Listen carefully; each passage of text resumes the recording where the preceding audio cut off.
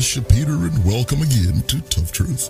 I will be indeed much obliged if you will click on that red subscribe button below. Click it right now so you don't neglect to do it later, and help share our videos a lot. Amen. Well, today it's Honor Your Father and Mother, part number 68, Exodus 20 and 12. Thus, honor thy father and thy mother. Well, today I'm continuing speaking on annoying parents. Well, that parents are interminably annoying is a description of the structure of existential reality. While some parents are annoying for all the wrong reasons, there are indeed a reserved few who, owing to one, the vastness of their ethical orientation, secondly, the love for their children, and in an attempt to forestall the undue suffering of their children, are incorrectly assumed, thought of, and prematurely condemned as annoying.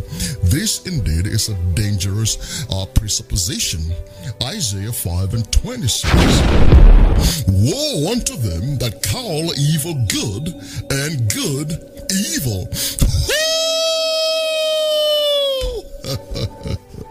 Well, parents that have, one, adopted the responsibility to properly orient their children, two, conceptualize a future worthy of their children, three, have a goal-oriented enthusiasm, four, are making the necessary trade-offs or sacrifices for their children, can only be misconstrued as annoying by those who have relieved themselves or have been relieved of their inherent critical faculties.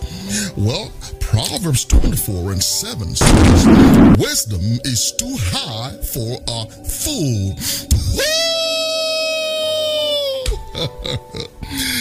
Some folks just never get it. Well, allow me to pray for you, please. The Lord God of heaven bless and keep you. God make his face to shine upon you and be gracious to you. The Lord lift up his countenance upon you and give you peace, and give you the blessing of your father Abraham. In Jesus' name I pray. Amen. Well, until next time, this is your friend and partner, Bishop Peter, saying, let us hear the conclusion of the whole matter. You fear God and you keep his commandments, for this is the whole duty of men. Amen.